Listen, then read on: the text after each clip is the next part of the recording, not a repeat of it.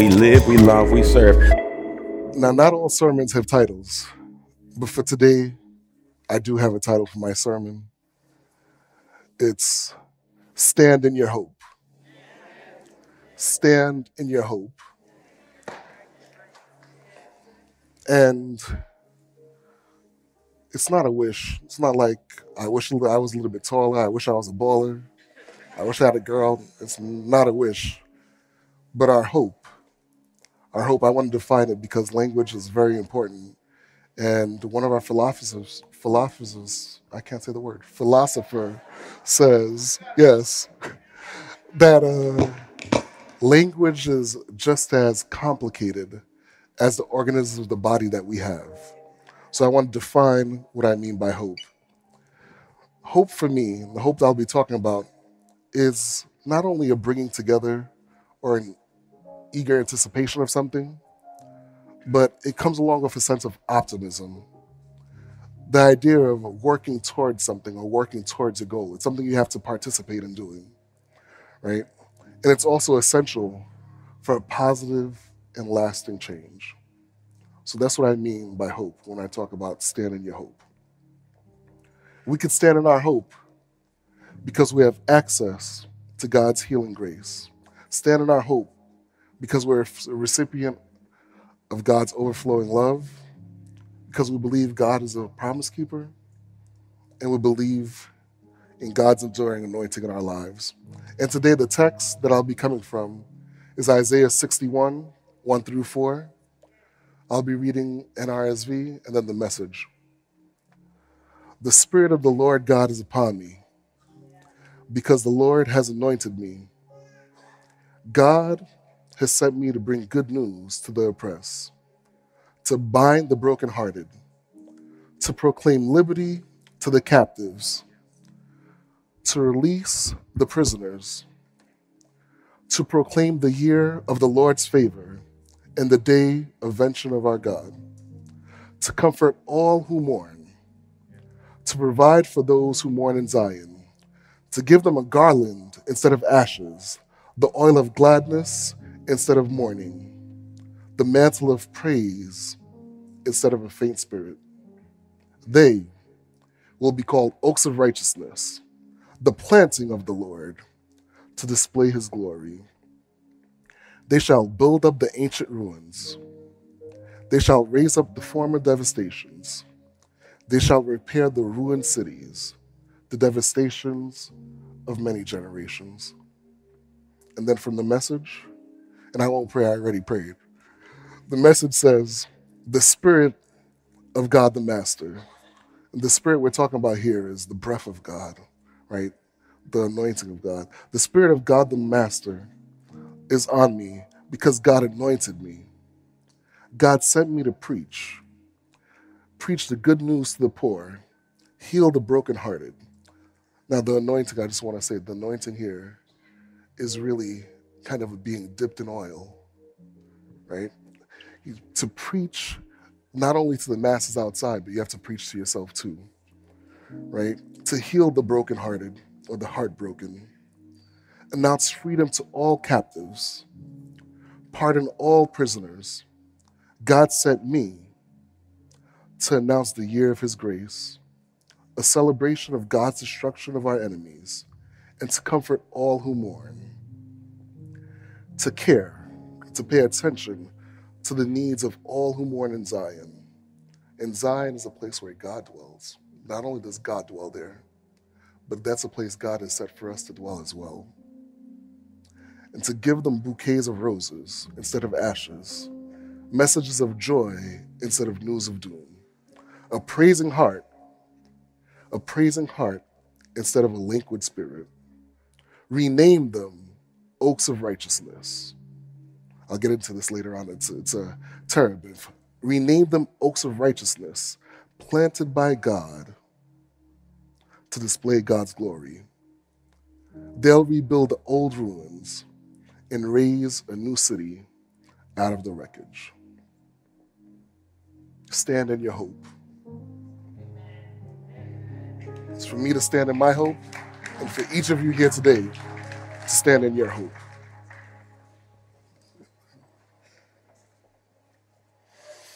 Now, I figured since this is very personal and we're talking about standing in your hope, I'd share a little bit about myself and share maybe three phases of my life, three ways in which I've been able to stand in my hope. And the first, the first phase I want to talk about, I named it My Son Lou. And in the verse, it says, "The Spirit of the Lord God is upon me because the Lord has anointed me." So in My Son Lou, I have learned to find my anointing. Not only is anointing being dipped in oil, let me give you the metaphor first. When I was thinking about this, I like to cook, right? Especially I like to make meat.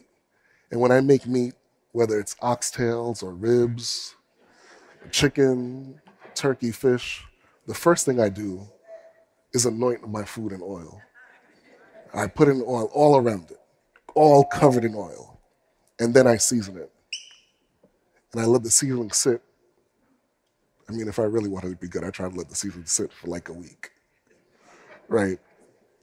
And the anointing we have by God is the same thing. We have been dipped in oil. God has dipped us in oil, and let His Spirit, His love, His grace marinate in us. Think about that. That's the anointing that we have, the love that we have, the love that God has for us. And not only have we been anointed in that way, but we've been chosen. We've been chosen by God. And being chosen is it's an amazing thing, being chosen. We've been chosen. God every day, despite our failures, despite the pains, despite the times we may hurt God and not make God smile, continues to choose us, continues to come back for us. And I see it in another way too. It makes me think of Genesis, the beginning, how we are made in the image and the likeness of God. He chose us, God chose us, and made us in God's image so that we can go out and bring love to others. Now, I said that I started in the phase of My Son Lou, so I'll tell you how. Um, Lou's 24. He's a grown man, and so I'm pretty old. I'm not that old, but I had Lou when I was young. We found out when I was around 19 that Lou was going to be born, and the first thing we did, we decided that we had to tell our parents, right? So my girlfriend, she went and told her mom. I went and told my parents, and they both came to the same decision. They decided, and I say that it's not because of a lack of love, but it's because the way they were brought up in the church. They decided that the best thing to do was to kick us out the house. We were homeless, probably around February or March. February or March, we were homeless. We had to figure out what we were going to do. So the first thing we did was figure out how to live on the trains, right? Figure out what train station was safe to sleep in at night. Figure out which train had the longest ride so we could sleep in peace.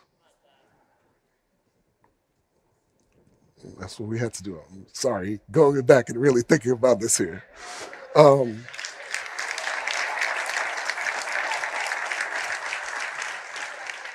but I started with we're standing in our hope.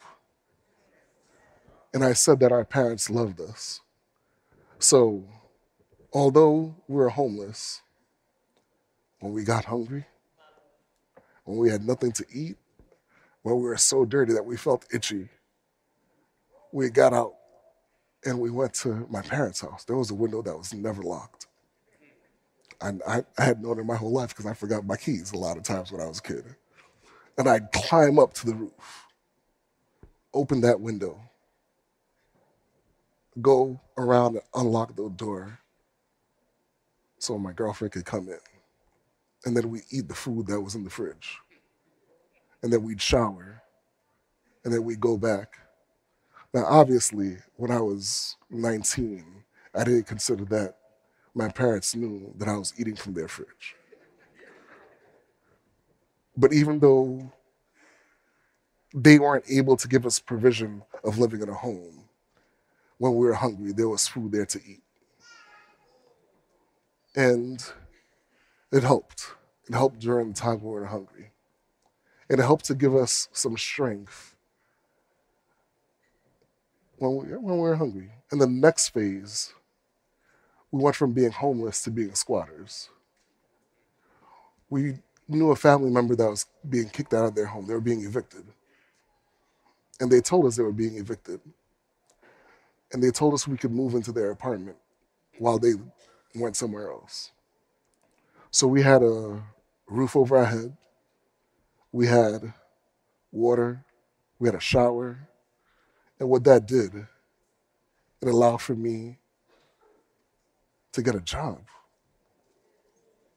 It allowed me to get a job. Now, as a squatter, you're still worried about, especially being evicted. If you come back home, you might not be able to get into the apartment. You might not be able to get anything.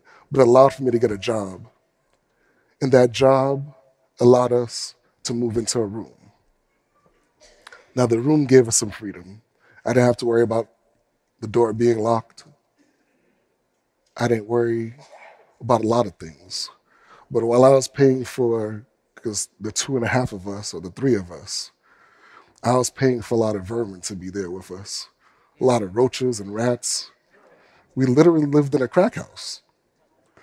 We, everyone who lived in that apartment did drugs.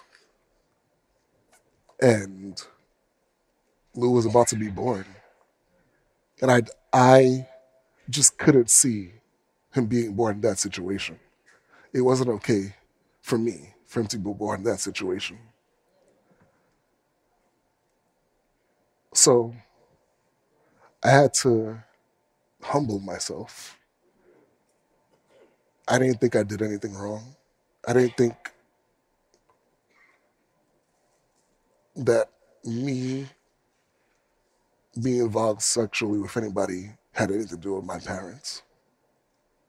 But I humbled myself and I went back to my parents, particularly my dad, and I told him, or I asked for forgiveness. I said I'm sorry for what I had done, but I wanted the opportunity to move back in to his basement because roaches, rats, people likely breaking into our room. I it wasn't the thing I wanted from my son. I wanted something more. I wanted something safer. I wanted some place where he could start out his life in a different path than in that route. And life continued. Life just keeps lifing. So we were in the house.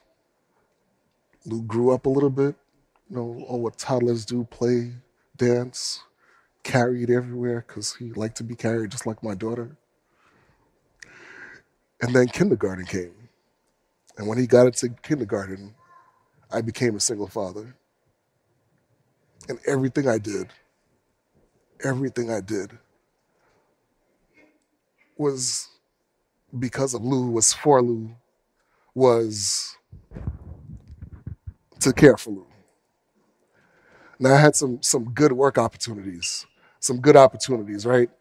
I had tested for MTA and tested to be part of the police department. And there was a position that started at $90,000 that I got.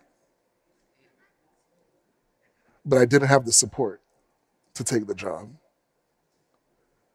I didn't have the support that somebody would be there for him because of a job where I was on call, right? And what I decided to do then was to take a job that would allow me to drop him off at school, that would allow me to be back home by 5:30 or 6 o'clock when daycare closed, that would allow for the days that school were closed, the days he was on vacation. I had to take a job where I could bring him to work with me. I became a real estate agent. And Lou came with me. Sometimes when I had to show apartments in Manhattan, I'd carry him along with me. My my boss then got to like him, and I could leave him at work when I did some walking up 6 flights of stairs in Manhattan, and it was good. And life kept on lifing until he got to about second grade. And there was a while when his mom wasn't around, but she started coming around, and he started going to see her on the weekends. And unbeknownst to me, there was some talk in his ear, right? You're too much for your dad. He can't handle taking care of you. When you come here on the weekends, you have so much more fun anyway. It'd be better for you to live with me.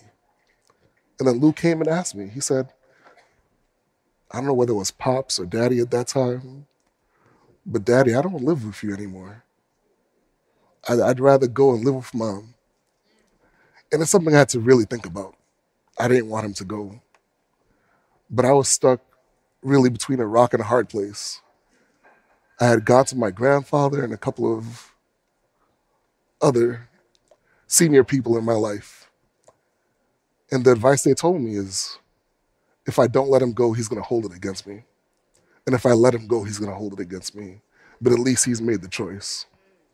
So I decided that I was going to let him live with his mom. And life kept going. I saw him every weekend, right? He came, stayed with me every weekend. Every vacation he was with me, or he went to see his grandma in Georgia, Texas, or Florida, wherever you were, Mom. Um, and things kept going on. And then when he got to be a preteen, things shifted again. Like our relationship really started to sour. Our relationship started to sour. He was growing up. He had questions. And there was a lot of distrust. There was just a lot of things permeating the relationship. But I did what I had to do. I kept showing up. I kept showing up for him. I kept seeing him. And I remember one day he and I were alone. I don't remember where we were. But he was like, Dad, you don't know me. You don't know who I am. And what I told him, I remember. I said, Lou, I'm right here in front of you. And if you tell me who you are, I'm here to listen. And this is the way God shows up for us. This is the way. If we distrust God and get angry at God, if we've done something, God is always there to listen to us, to hear us, to lift us up, and to be with us. That is why I think you can stand in your hope. That's what helped me to stand in my hope. What I did with Lou, I saw that as a father, I did it with Lou. As a father, I chose Lou. In the same way, God chooses us. Now, the next phase of my life, it's called I Was an Epileptic. And in verse 3, it talks about being renamed Oaks of Righteousness, about being renamed by God. Now, being renamed by God is a big deal. Immediately, I think about Abram and Sarah, who became Abraham and Sarah. I think about Jacob, who Pastor Lakeisha spoke about a couple of weeks ago, right? Who was a cheater and deceiver, who was turned or named Israel. And all three of them became fathers and mothers of nation. It was a symbolic shift, the name change. It was symbolic transformation. It was a new identity. It was a special calling from God. It was a shift in their purpose. It was a shift in their destiny. And it was a shift in their relationship with God. And in the same way, we can be renamed. And those things happen to us. A shift in our relationship with God. It says, you will be called oaks of righteousness. It's a big deal. Now, oak trees are revered. They're very important. Well, I don't want to say, for me, they're important when I read the scripture. It became very important to me to be seen and renamed as an oak tree. And it's not that they have long lifespans, although they live about 300 years. The fact is that they're deeply anchored in the soil, just like you and I are deeply anchored in God.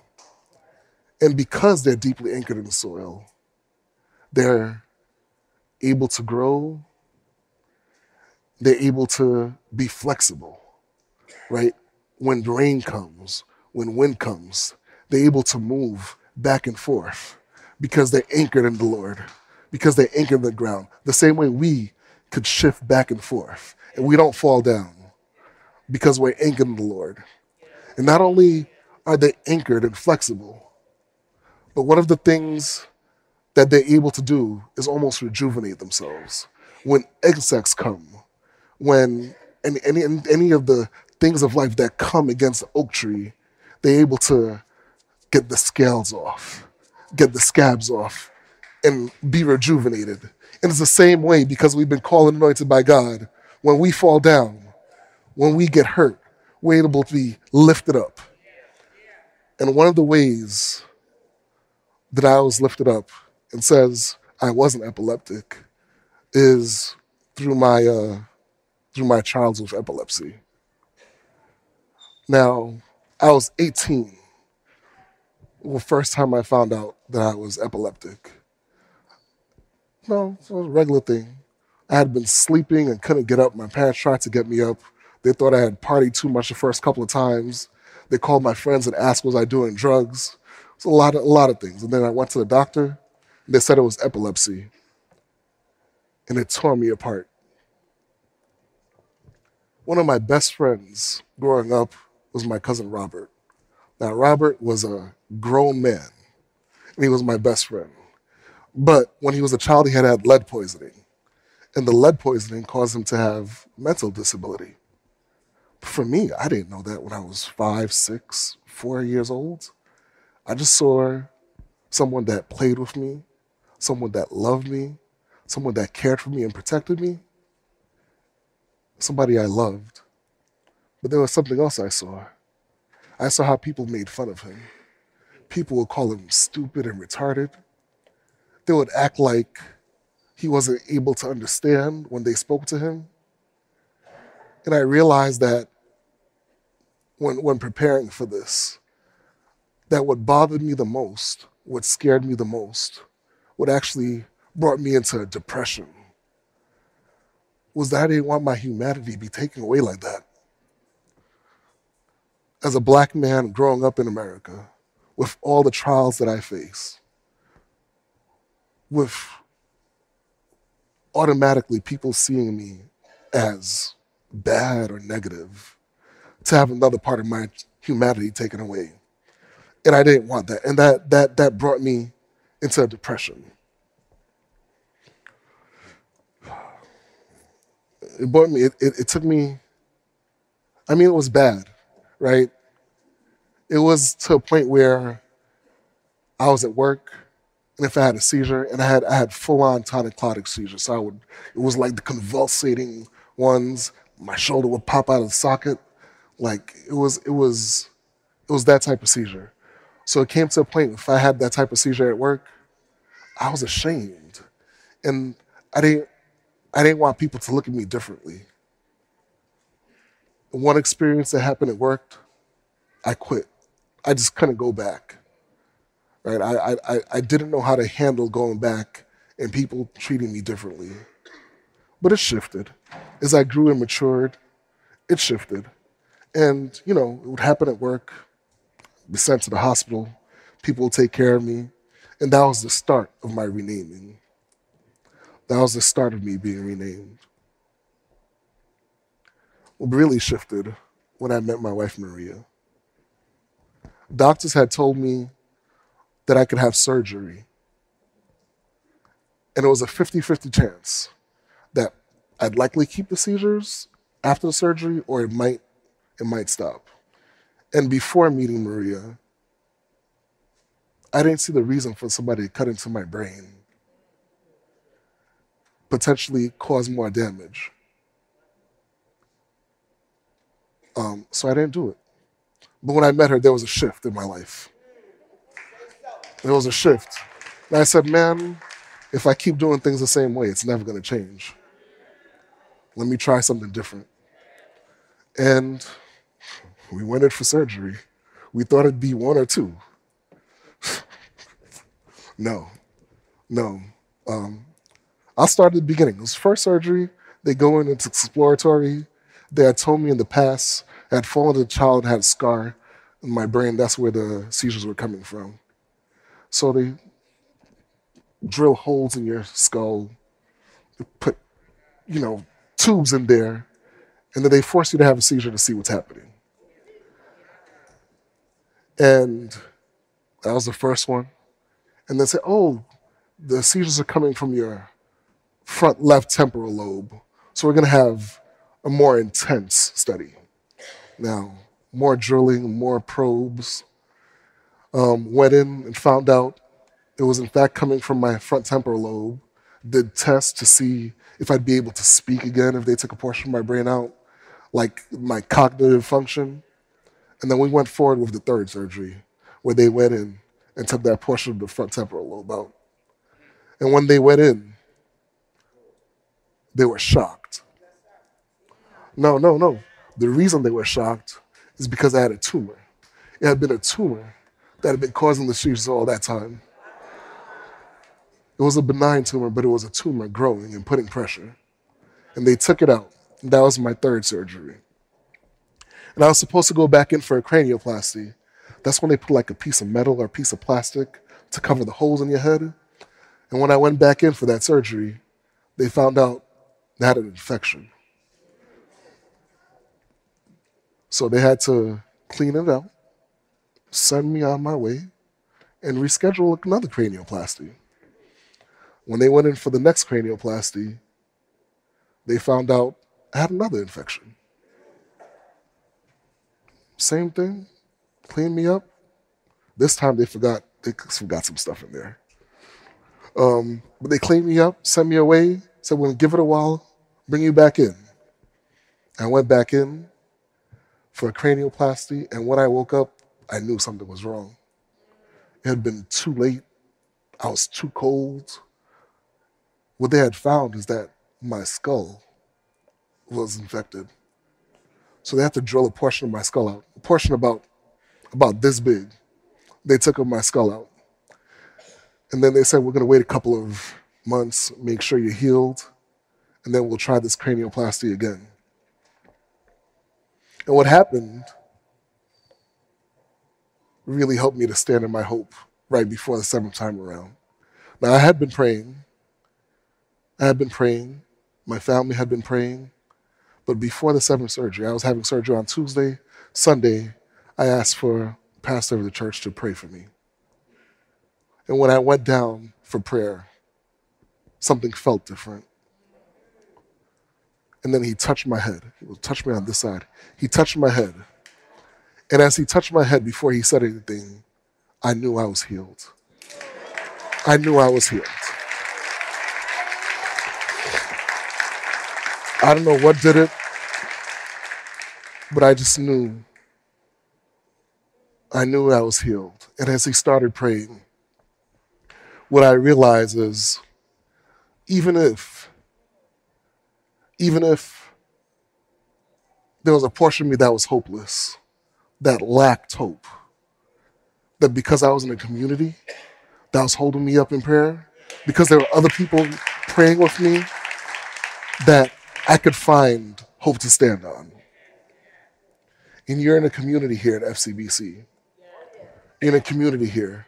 And that's why all of you here today, and all of you watching online, I say to continue to stand in your hope, because you've been renamed.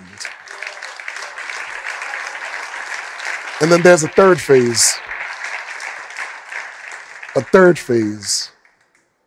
Verse 4 says, rename them oaks of righteousness, planted by God to display God's glory. The next part I call becoming Reverend Doctor. Or for you, you are God's glory. I am God's glory. And, I was a smart kid. I was pretty good at school. I tested it and got into Brooklyn Tech. After Brooklyn Tech, I went to Polytech, one of the best engineering schools. But then life happened and school stopped. So I had to stop going to school. But in order to get myself to where I am today, I had to slowly go back. I had to slowly work on my education, not necessarily school, my education. And it involves a lot of things, education. I read books, right? Different books I hadn't read before. I did some somatic classes, dealing with the body. I went to therapy. Therapy helped. But most importantly, I grew spiritually.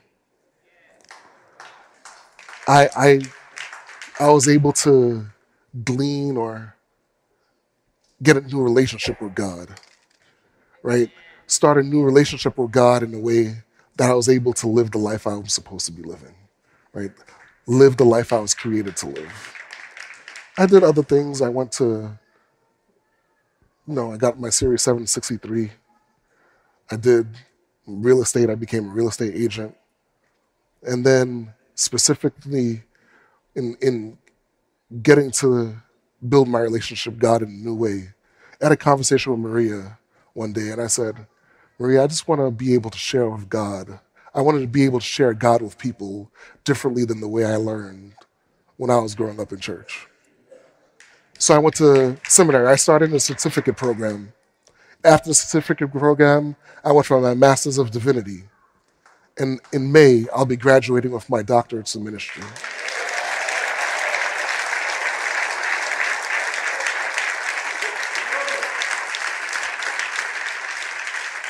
Now, there's a non-canonical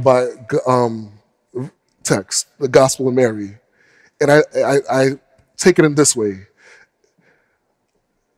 The Gospel of Mary says, clothe yourself with the perfect human. And in my being able to get deeper into a relationship with God, I was starting to clothe myself in the perfect human. I was starting to clothe myself in good news for myself that I could share with others. I had to persist, right? Because as life happens, there are times when I cried, when I wept, when I thought I couldn't make it. Times when I thought, I'm just going to give up. Times of heartbreak, right? There are different types of heartbreak. Maria asked me, what kind of heartbreak? Times when I thought I was going to get a job that would help support the family. I didn't get it. Personal heartbreak with friends. Heartbreak in the doubt that I had in myself and learning to overcome that, right? Learning to overcome these things was a renaming for me. And I'm sure all of you, everyone here, has felt the same thing. Times when you doubted yourself, times when you thought you couldn't make it. Maybe it's even happening right now. But I want you to know that you are renamed. You are anointed. And most of all, you are standing in God's glory. You are the display of God's glory. You are renamed and will eternally be planted and anchored in God's love. And what that means is that you'll be able to fight the battles. You'll be flexible. Even when you're about to fall down, you'll be able to stand back up. Even when you get cut and there's scabs and there's pain, You're able to rejuvenate. You'll be able to move to a new place and grow in your love with God, and grow in your relationship with God, and to really put on that perfect healing. I'm about to be done here. I'm about to be done. Since you're anointed, since you are renamed, since you are in God's glory, I ask you all to stand in your hope. Now, I don't usually do this, but I'm going to turn to your neighbor, please, to the neighbor in the left and right, and say, I can stand in my hope. Turn to your other neighbor, I can stand in my hope. I want you to stand in your hope because you are anchored in God's love.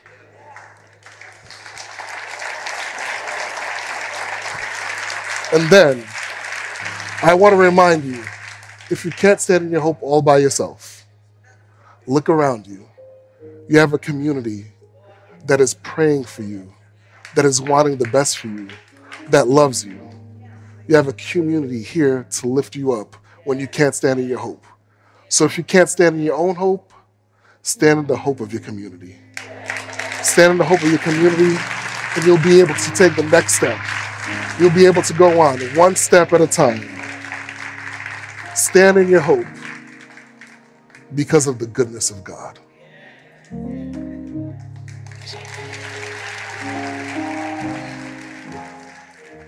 We live, we love, we serve.